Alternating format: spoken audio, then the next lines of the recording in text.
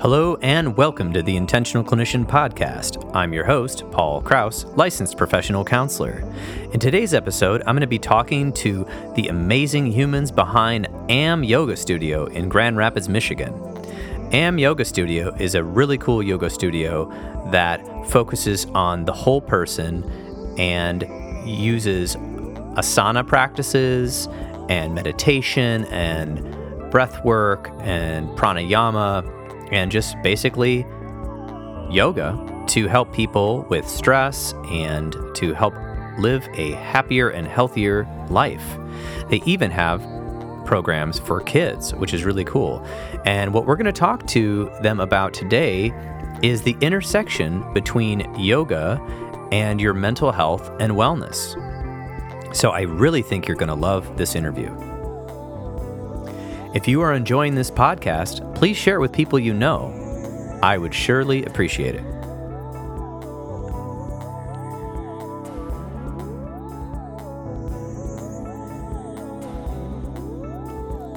All right, welcome to the Intentional Clinician, and I have Ashley Yost, Molly Jane, and Margie Munoz here at AM Yoga's studio, and I'm excited to talk about the bridge of mental health and wellness and how there's a crossover with getting involved with a yoga practice or a breathing practice or a meditation practice as well. So I'm bringing in Ashley and Molly and Margie to talk about their experiences with running the yoga studio, but also practicing. So I was going to start with Ashley and ask you about how you got involved in yoga, and if you could tell us a little bit about that. Well, I started many years ago, probably around 14 years ago, just straight out of curiosity because I heard it was good for you. When I was in my first class, I didn't like it at first because it hurt and my body was very tight. But at the end of the class, I felt the best I ever had in my life. Energetically, my mental space was good and my body felt great. And I just have been curious ever since. Like, what is that? And that's my main driver for going is just, I feel good. I like that. And so that is also a little bit of the why. So if you do a yoga practice, you feel good. And with that, I guess the why into how do you feel like this could help other people? Well, I watch it help other people on the daily because I've been teaching for many years. But just in general, getting anybody to breathe and move their body is just good, period. So having a space for people to do that and watch and listen to their stories about how it benefits them, it's incredible.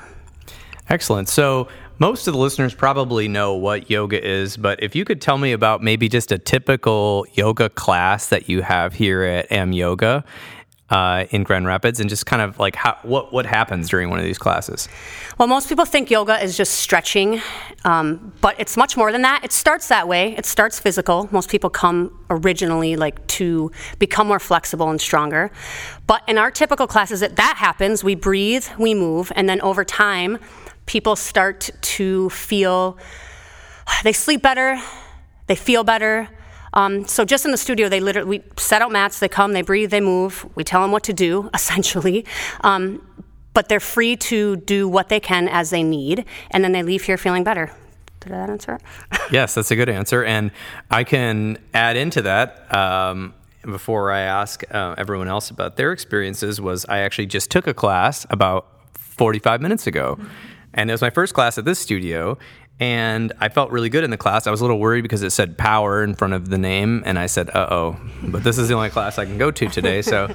You actually said, put me in the back. I said, exactly, I did say, put me in the back, because I was afraid I was going to like keel over or, make a spectacle of myself. But actually, I had been exercising in other ways, but I noticed that I was able to kind of go at my own pace, where some other people in front were like levitating and kind of like doing one arm stands and whatnot.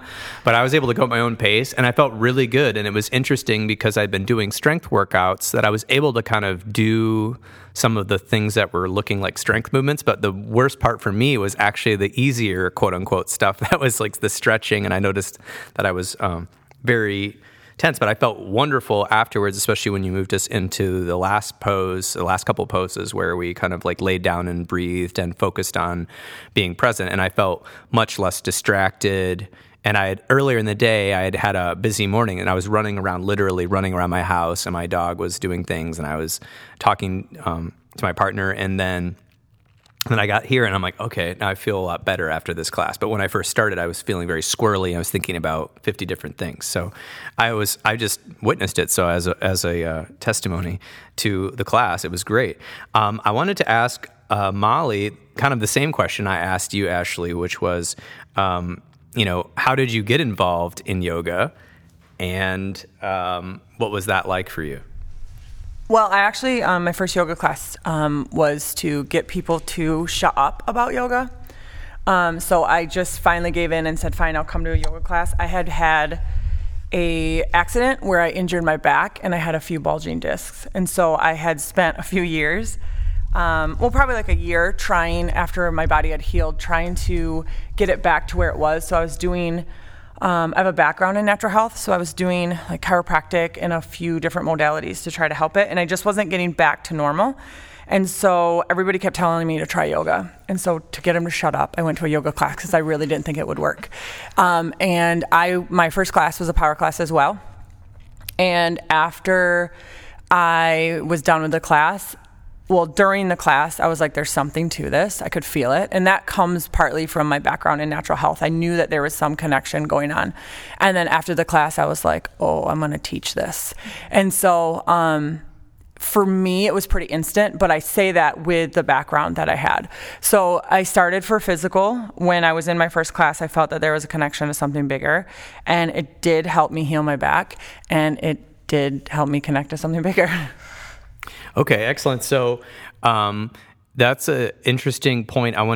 2 points I wanted to kind of ask you a little bit more about, which was we live in the country of unnecessary back surgeries and knee surgeries, and there's literature out there in the medical field about that, although it's not as popular, but you can find it on PubMed.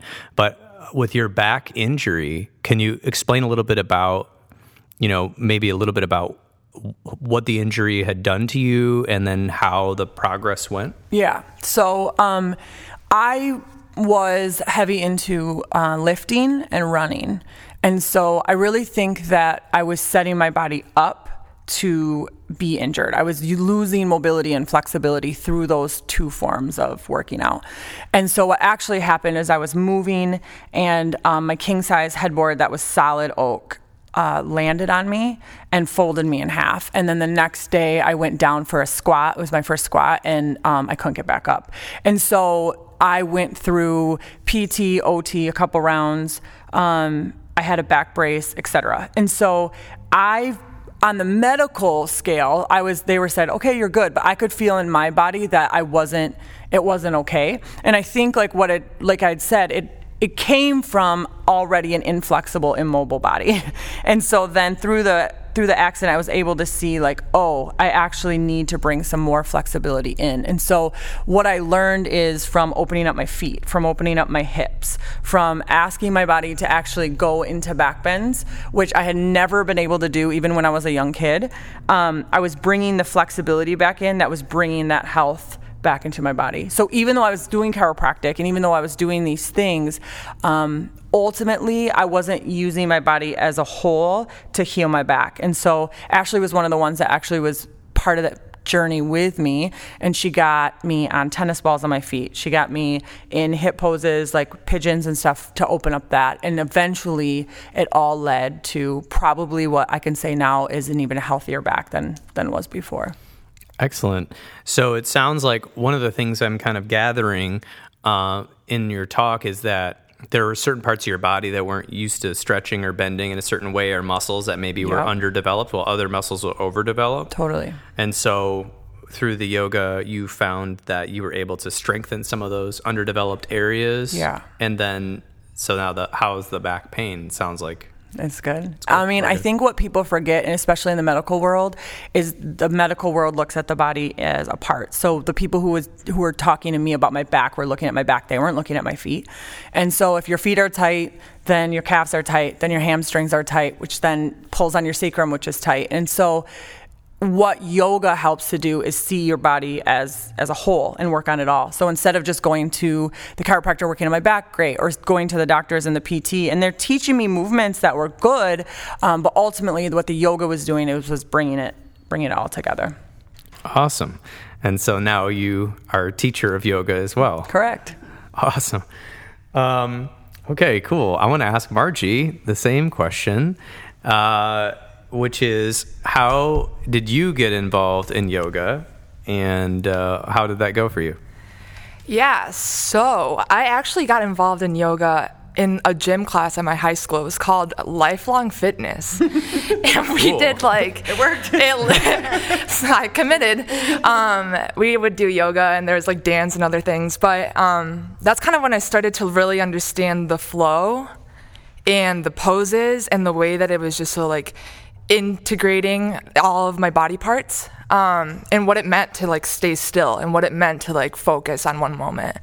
And that was senior year of high school or something, and I kind of left that behind. And junior year of college, I met these two at a different studio, and at that point I was really struggling with a lot of anxiety, and what the practice was able to do for me was forced me to focus in that moment, and as I was moving and as I was breathing, and more importantly, with other people in the studio, that unity and that cohesiveness was essential to who I became. And now I just do it every day for a very long time. Awesome. And you are also a yoga teacher now. I am. So I fell in love with the practice so much that in 2019 I spent 200 hours with Ashley and Molly. And now I teach. Yeah, sometimes. Awesome. Very cool. So that does bring us to a bit of a segue, because we've been talking about the physical, but now Margie just kind of brought up the mental health component. And so I'll say a little bit about this, and then I want to have everyone else's opinion on this or story. So I went through some traumatic situations with my personal life. I think it was probably 2008, 2009. And I ended up just starting to go to a yoga studio because I had a little extra time after work, where I was living in Phoenix at the time. And I went there because my back hurt. And I was feeling cramped up because I was typing 55 assessments a week or something crazy for this place I was working. And because of that, my back stopped hurting slowly, or at least I could notice when it was out or when it was too tight. And then, but over that time with the traumatic situations, I think I didn't even understand that I was having anxiety, because I was like, I'm in the mental health field, I don't have anxiety. I was kind of young at that time. And through the yoga, then I started feeling better and better. I remember seeing my friends after yoga class, or maybe the next day, and I'd be in this better mood, and I would just not be worrying and looking for terrible emails or phone calls to come in from the situations that I was dealing with. I was in much more present in my life, and people noticed it actually after about 6 months. And I think I did that for 6-7 years straight. And during that time, I noticed a big mental health component. So then they had meditation classes at this yoga studio, and yoga nidra and some other sound things where you would lay down in yoga nidra poses, and they'd play a bunch of noises on these bowls and bells and whatnot. And that was even better, because then I even felt more relaxed. And it was difficult because when you're a professional in whatever career you're in America, the profession usually demands more and more of you slowly, and it becomes more of your identity, and it becomes more of a time suck. And so then I remember thinking, I started working more because I had to I thought I had to at the time, and that was my narrative. And so then I realized, okay, I got to get to yoga class. And I remember coming into yoga class, sometimes I'd be exhausted, and then the teacher just said, well, as long as you can get here, you've done yoga. As long as you can lay here on your mat and just do anything like breathe, you're fine. So I was like, okay. So I kept coming, and I noticed it was huge for me. And then the hardest part was, as a clinician, was actually asking my clients, hey, have you talked to your, I have to say this because I don't have it. It's not my scope of practice, but I can say, have you talked to your doctor about, could you go to yoga? Are you medically cleared to go to yoga? And a couple of them did, and it like transformed their life. And they're like, all right, peace out. Like, I just need like counseling once a month now. It was like done. But for the vast majority of people, they're like, no, I don't have time for that. I was like, well, what about this like YouTube thing where you like breathe and this like yoga teacher like helps you relax for 20 minutes? Like, no, I don't have time for that. And so I think that's a tough component. But the mental health benefits of just 1 hour or even 25 minutes of a yoga or a breathing practice related to yoga, I think, are tremendous. There's a bunch of course, there's hundreds of studies on mindfulness meditation, which is just breathing and focusing on your breath, the basic one, that show mental health benefits for anxiety and depression. That's all over the internet and all over the medical journals. So if yoga is basically breathing, which you told me at the beginning of class, focus on your breathing the whole time, breathe in this way, breathe out this way, and then you just add some movements into that. It's kind of like a walking or moving mindfulness meditation. So I think that, I'm not sure about all the studies on yoga, but I think if you can kind of, roll that out in your mind, it's like mindfulness meditation plus moving, I think could only benefit people. So I wanted to hear a bit about any sort of anecdotal mental health comments you had about people's stories or things you'd heard or something you'd experienced with like maybe people dealing with anxiety or depression or just like stress or trauma or something like that. Anybody? Yeah. Well, the majority of people that come here, because they're human beings, are just stressed in general. That's part of it. So a lot of times when we see them come in, they actually will, when they first get on their mat, you can kind of see their body fidgeting. Their eyeballs are looking around. They're all nervous. And then by the end of class, they can actually lay in Shavasana and be still. And so you can actually visually watch what happens.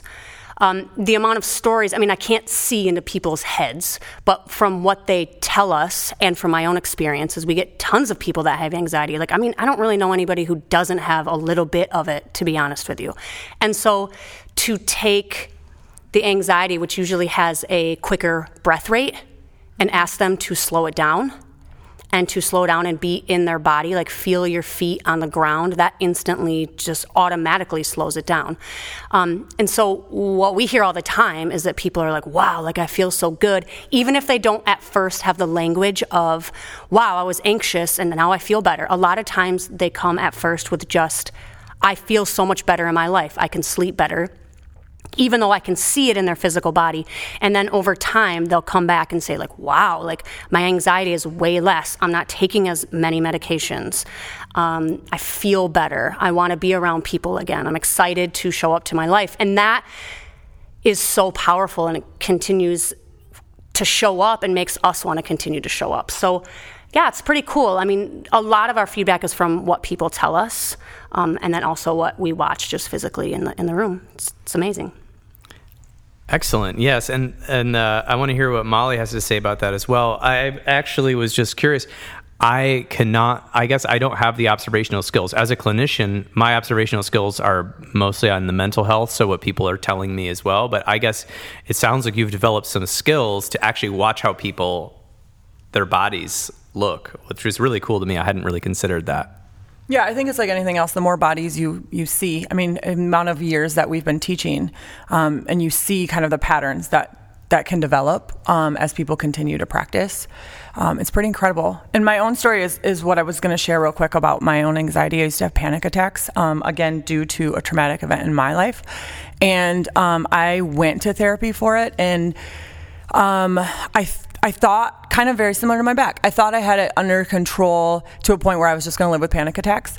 And then once I found yoga and I was giving the tools to use when I was in those moments that triggered panic attacks, that's when I started to see even personally, like for me, the benefits, but the power of the practice. Because like the way I see it is that when I would go to therapy a lot, or when I was in those moments more so that were triggering what would then turn out to be a panic attack. It felt like everything was like shaken up, like I was in a closed container, and let's say there's like dirt in the bottom. And so for the most part, the container like looked like it was clear. So water, dirt, container, right? And so then I was walking around with this dirt in the bottom, and for the most part, my water looked clear. But then when I was in those moments where I was triggered and it would like get shaken up, and then this dirt, the water would get dirty, and I'd go like, oh my God, what's going on? And I didn't have an outlet. And so what yoga gave me, it was like in that container, it gave me a drain where I was able to, I'm feeling this, and I can use, whether it was a pose or a breath or my meditation, I could use that to actually step out of the moment. So I feel like for a lot of people, it's this tool that we're born with, breath. Mm-hmm. It's this body that we're born with, move it. And it's the ability to learn how to, like Margie was saying, like the world around us takes away like how to be still and how to sit and how to be okay. And so yoga just puts back into you all of these things that you've been given and teaches you how to use them, you know? And so I think like ultimately, whether people start for physical or not, or whether they know, like Ashley was saying, like they're walking around this anxiety and they think this is the way it's just going to be, yoga brings us back into that balance. Excellent. Yes, thank you for that. Oh, Margie, you want to say something? I have something to say. I get to have the really cool opportunity to include yoga in the counseling work that I do. So I'm actually able to see the two different worlds as they come together. And specifically with children, it is super cool to see them come in really wired and to see them really like, kind of like what Molly was talking about, like that muddy water and them not knowing what to do with it. And really, like, as you start to work through these like breathing techniques with them, or as you start to get them moving, or you have them just like feel certain parts of their body, the more that they start to become connected to their body as like the vessel, rather than wherever their mind is at, wherever they are in the future and the present, you start to see them settle, and you start to see them be able to open up more into what's actually going on. And like they have to take care of less things that are out of their control, which is constantly what kids are dealing with. But it's wild to see that. It's wild to see people start to connect to their bodies and their breath in ways in which they start to feel more okay with being who they are in that moment, rather than always trying to be somewhere else or doing something else or addressing a different moment in their life. Oh, that's a very good point. And something I was learning from, I think it was Bruce Perry's work, but also Dan Siegel's work, was about just how the nervous system, which is basically our brain that travels throughout our body, can be activated in different ways. And everyone's probably heard about fight, flight, freeze, fawn, collapse, things like that. And that's the things that happen when we're startled or we have a traumatic event or something scary happens, and it's our body's natural defense mechanism to keep us alive. But one of the things that I think has been happening, and over probably for the last couple hundred years since the industrial age, is that our levels of basically quiet, still, non-stimulated activity has almost lost. We've almost lost touch with that unless you live somewhere out in the middle of the country or the woods or something, because we live in the city here, or even in the suburbs. People live in the suburbs, and there's constantly light, so that's activating.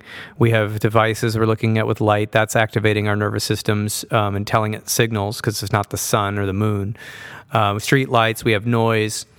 And we're constantly at possibly our nervous system is being inundated by more and more stimuli.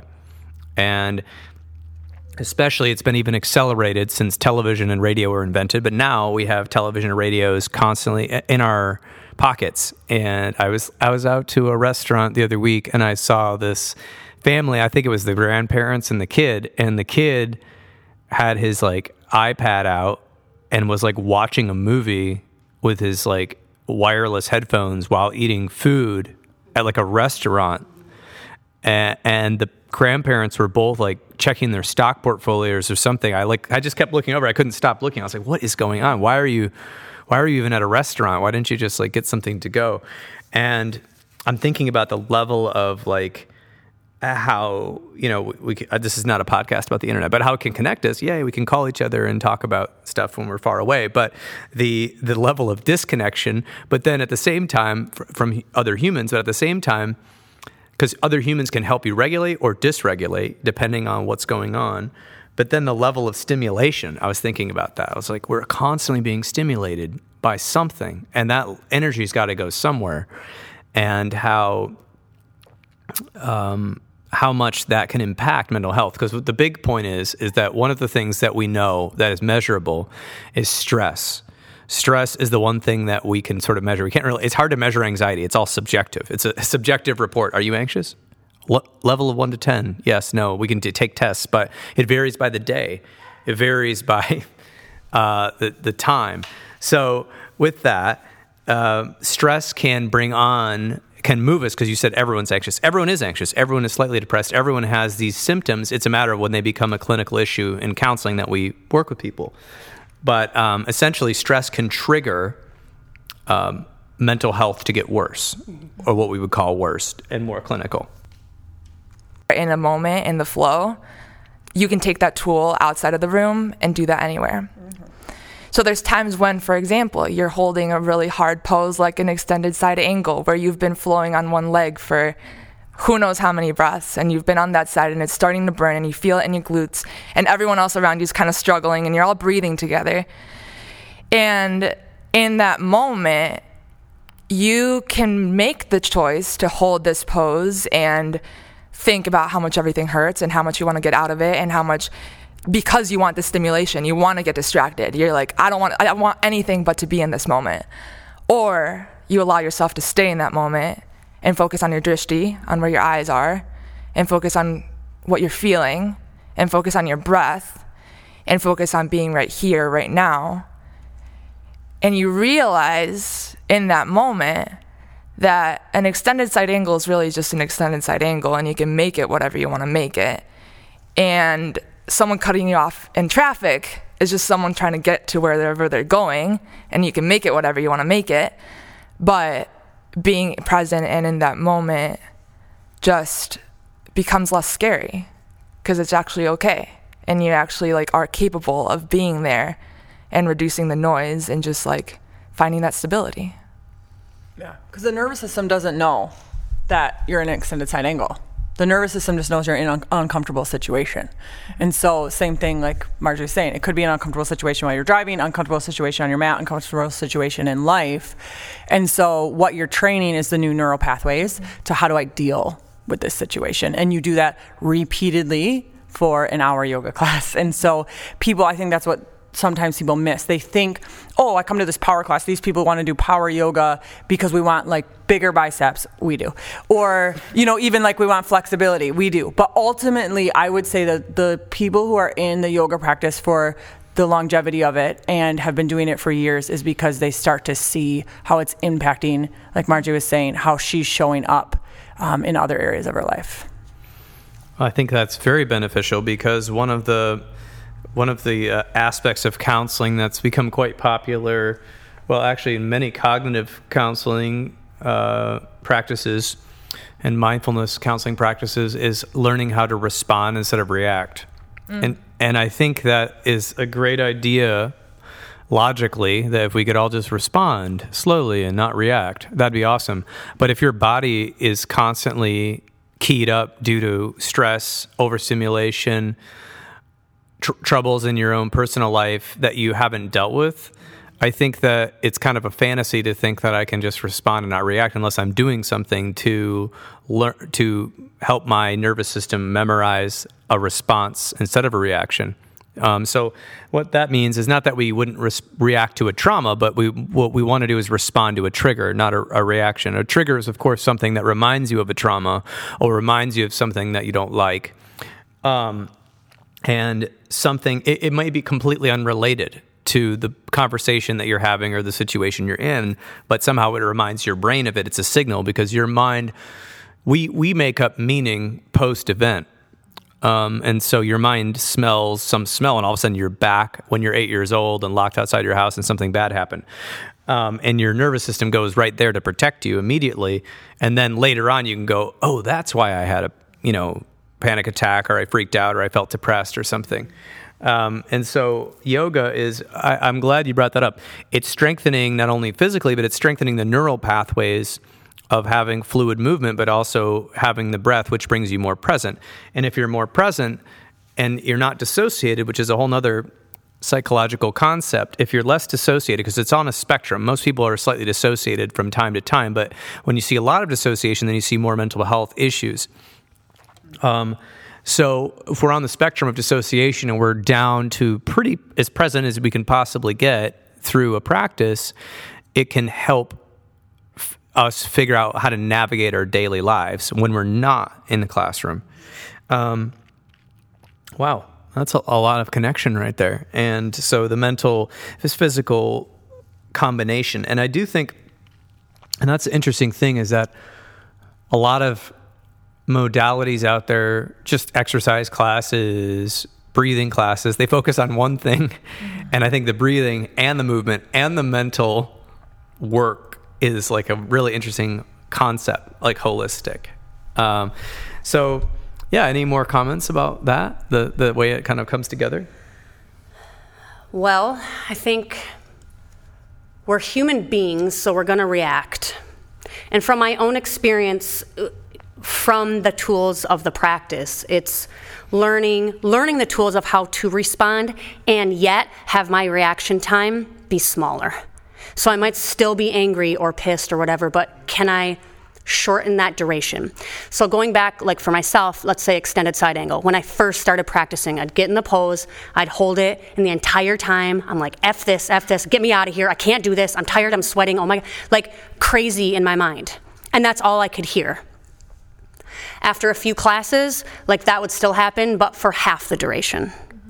Now it still happens for like 5 seconds. Some days, 15 seconds. But I've learned, because I'm putting the tools into practice, because here's the thing, you can read all the statistics, and you can read a book about yoga, and you can hear us talking about it, and it's, my favorite part about all this is when I used to read the books and hear people talk about it, I'd be like, that's bullshit. Mm-hmm. I used to doubt it, big time. And that's part of what the mind does. The human brain doubts things. It doubts things that are positive.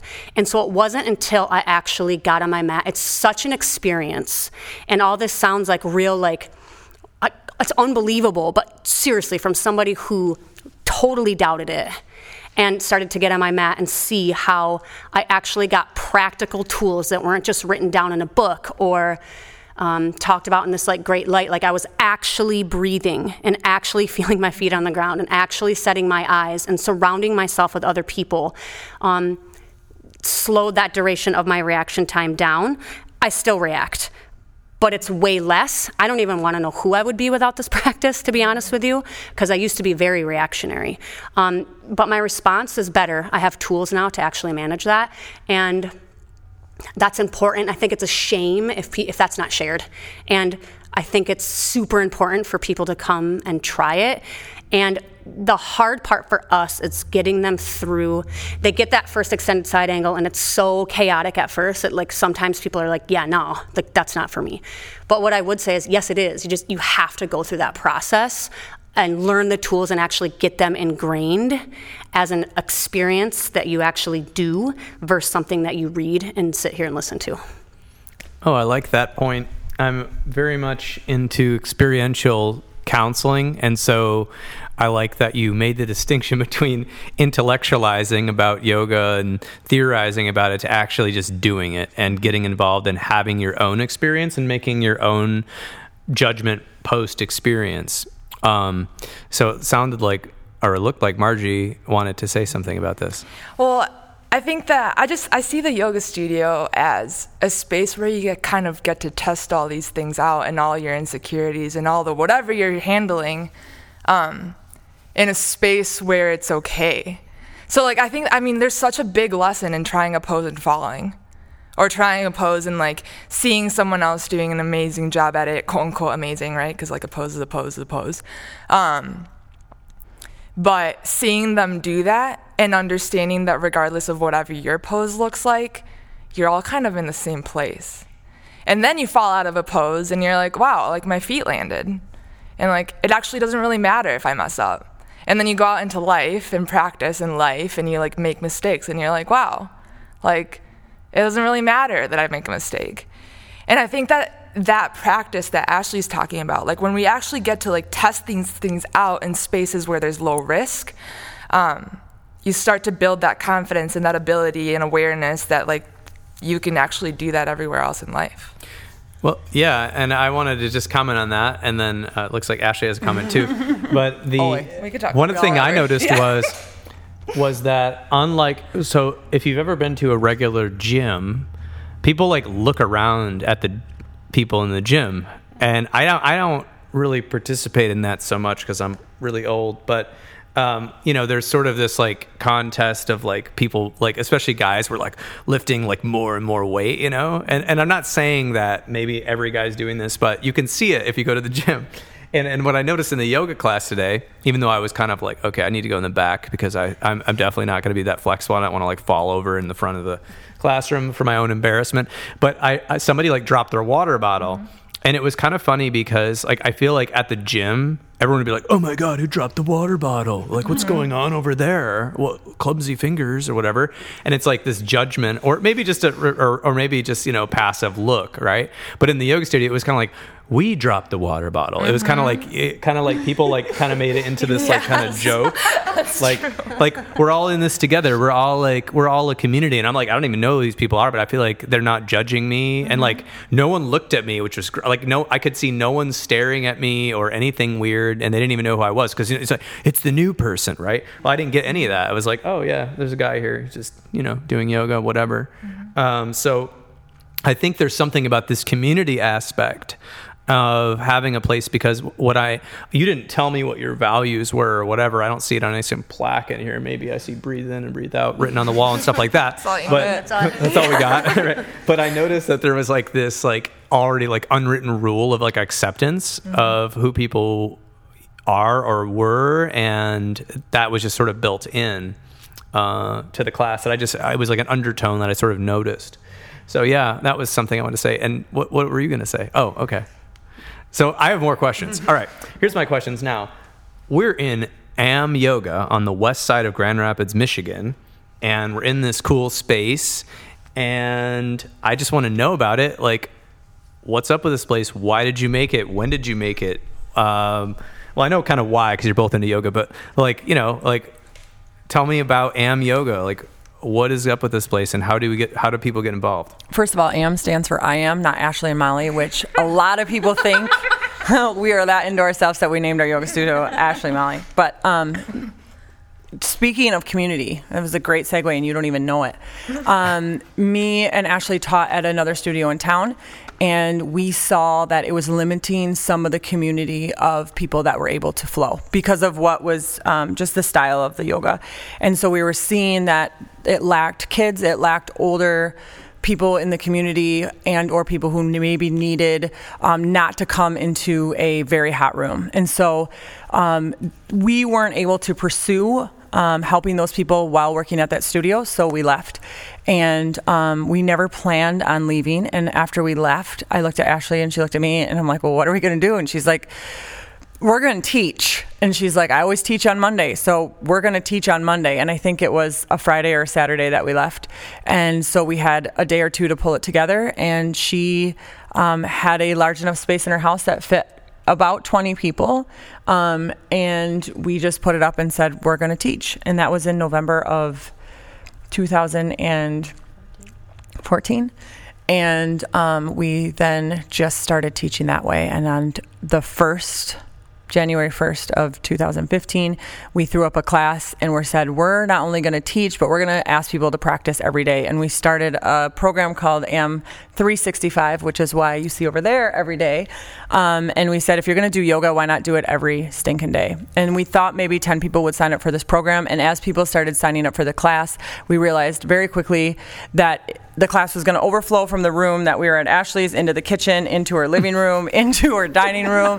And we're like, are we going to put people outside? Like, how are we going to do this? Like, so many people were signing up, and somebody who practiced with us had accessibility to the 12th floor on the Varnum building, which is downtown here, and said, practice there. And so we went up there, opened up up the class, and literally the elevators just kept opening, and people just kept coming out. And so we then were like, okay, I guess we're onto something. So then for about the next year, we taught donation-based classes all over Grand Rapids because we didn't have this space. And then we found this space, and about a year and a half after leaving, we opened up this space. And our commitment to having this practice be accessible to everybody is basically the foundation here, whether that's financial or through movement. And due to COVID, unfortunately, like we do have kids classes, and we had veterans classes, and we had what we called golden classes, which were more of like a slow class that was created for Ashley's grandma, and then came into the studio. Because of COVID, those aren't around right now, but ultimately that's what we base our whole practice on, is let's do it every day and let's make it accessible for everybody, because everybody who is alive is breathing. So we can do something with you. We can help you breathe. We can teach you the practice of meditation of breath, and we can help you move. So we've been here about 5.5 years, and here we are. Oh, that's a very inspiring story of how you started this space and how it came to be. Thanks for sharing that. No, thank you. And it's literally only because we had a yoga practice. Yeah, I mean, the coolest part about this entire space and this entire practice is that we're not just yogis in this space. We are yogis that are in the community. And in this space at AM, we have a community that's made up of literally every single profession and every single field. We have doctors, we have property managers, we have teachers, we have a ton of teachers, which is amazing because they teach kids yoga and how to breathe. We have counselors, and we all get to come here and practice this thing and devote our time and attention to focus on ourselves and our breath and our movement and each other. And then we get to go out there and live yoga. Because yoga isn't just the practice. Like, yoga is the union, right? So it's values, it's morals, and it's a way of existing. And if all of us go out there and do that in all our fields, I mean, that's the real impact. And that is the ripple effect, or the yoga effect, or whatever you want to call it, for our community, which I think sorely needs it. As you might have read in the news, if you read the news, or hopefully you don't read too much news, but essentially we're in a mental health epidemic, which was started, it definitely started about 10 to 15 years ago, but it's just been accelerated since the COVID-19 and different social and political unrest. And people are more and more, and of course economic instability, people are more and more reaching out for mental health services in our field, in the counseling field. So I think yoga is a really awesome preventative way that people can get help before things get bad, that is non-medical and non-intrusive, but also, like Margie just said, like it can be a way of living because your nervous system is regulated, and then you're going out there and people around you can notice that. And I think you can notice that if you pay attention. So let's talk about anyone within 30 or 40 miles of here. How can they learn about AM Yoga? Like, what's up with that? I'm going to put some links in the show notes so people can like click the old website, but tell us about how we can find you. Where are you at? Well, you can find us at our website. It's www.amyoga111.com. You can also find us on Instagram. It's amyoga111. And then Facebook is just AM Yoga. Cool. So you're on all the internet sites and sounds like social media. Yep. And yeah, so then people can, just go on there and they can find a class? Yep. So our whole schedule is on our website. And all the information's there. You can also call us or email us. Our email is hello@amyoga111.com. So people have questions, they can email you as well? Yes. Okay, awesome. And I actually found a weird thing last night when I was trying to sign up. It took me to my Mind Body app, which I forgot I had because of COVID. I hadn't been going to any classes, exercise classes. And it opened up and it was like, you can register right now on this Mind Body app. So that's another thing I just found out last night by accident. That's really easy to do. Yeah, if you have the Mind Body app, you can just search us on there and sign up really easy. Awesome. Or you can also just show up. Or just show up. Yep. At the building, which the address is on the website, so people can check that out. And then I guess you just have to sign something, and then you can just jump in the class. That's right.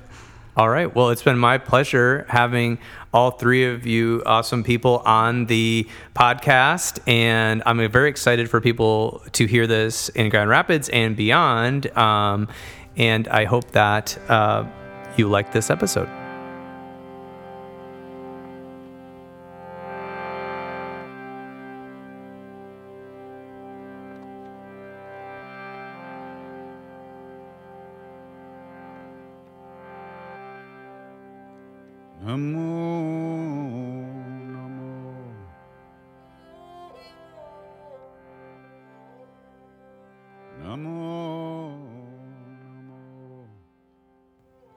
And there you have it. This has been another episode of the Intentional Clinician Podcast. If you are a therapist and are looking to become EMDR trained, I would recommend EMDR Training Solutions. They are an amazing group of people that provide trainings online and eventually in person to help you become EMDR trained and eventually EMDRIA certified. You can use the code INTENTIONAL, that's the word intentional, to get $100 off if you purchase a training, especially if it's your first training. A little bit about what I've been up to. I am almost a full EMDRIA consultant, and I can provide consultation hours and have a group going every Wednesday. So let me know if you would like to be a part of that consultation group. Also, I have a course online called What Do We Do Now for the parents of young adults, which you can find on Udemy. There will be a link in the show notes. If you are in need of counseling, do not hesitate to make an appointment with a local counselor in your area. You can also make an appointment with the excellent clinicians in the Grand Rapids area at Health for Life Counseling Grand Rapids and the Trauma Informed Counseling Center of Grand Rapids by visiting www.healthforlifegr.com. The recording you just listened to consists of the personal opinions of Paul Krauss and his guests, and while these are based upon literature they have read, their experience in their respective fields, and personal experiences, these viewpoints should not be viewed as the definitive opinion on any subject. Listening to this podcast is not a substitute for treatment. If you are in crisis, please dial 911 or the National Suicide Prevention Line at 1-800-273-8255. That's 1-800-273-8255. Are you a young person of color, feeling down, stressed out, or overwhelmed? Text Steve, that's STEVE, to 741-741, and a live, trained crisis counselor will respond. Did you know you could support your local bookstore by shopping at bookshop.org? You can order online from the comfort of your own home while supporting a local bookstore near you that is brick and mortar. If you are not a member of a mental health Counselors Association, I highly recommend that you join, such as the Michigan Mental Health Counselors Association, which you can find on the internet, or any other state which you live in. There are a lot of things that go into keeping counseling available to the public. So I really encourage you to get involved in your local organization. Until next time, I'm wishing everyone a safe and peaceful week. Jai Shri Ram, Jai Jai Hanuman. Jai Shri Ram, Jai Jai Hanuman. Jai Shri Ram, Jai Jai Hanuman. Jai Shri Ram, Jai Jai Hanuman. Jai Shri Ram, Jai Jai Hanuman. Jai Shri Ram, Jai Jai Hanuman.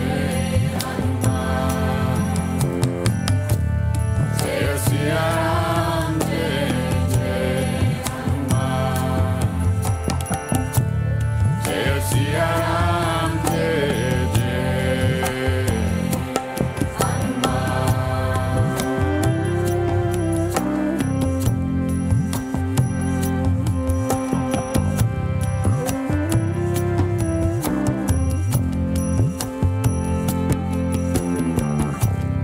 Jai Bajranga Bali, Baba Hanuman. Jai Bajranga Bali, Jai Hanuman. Sankatamochan Kripanidhan. Sankatamochan Kripanidhan.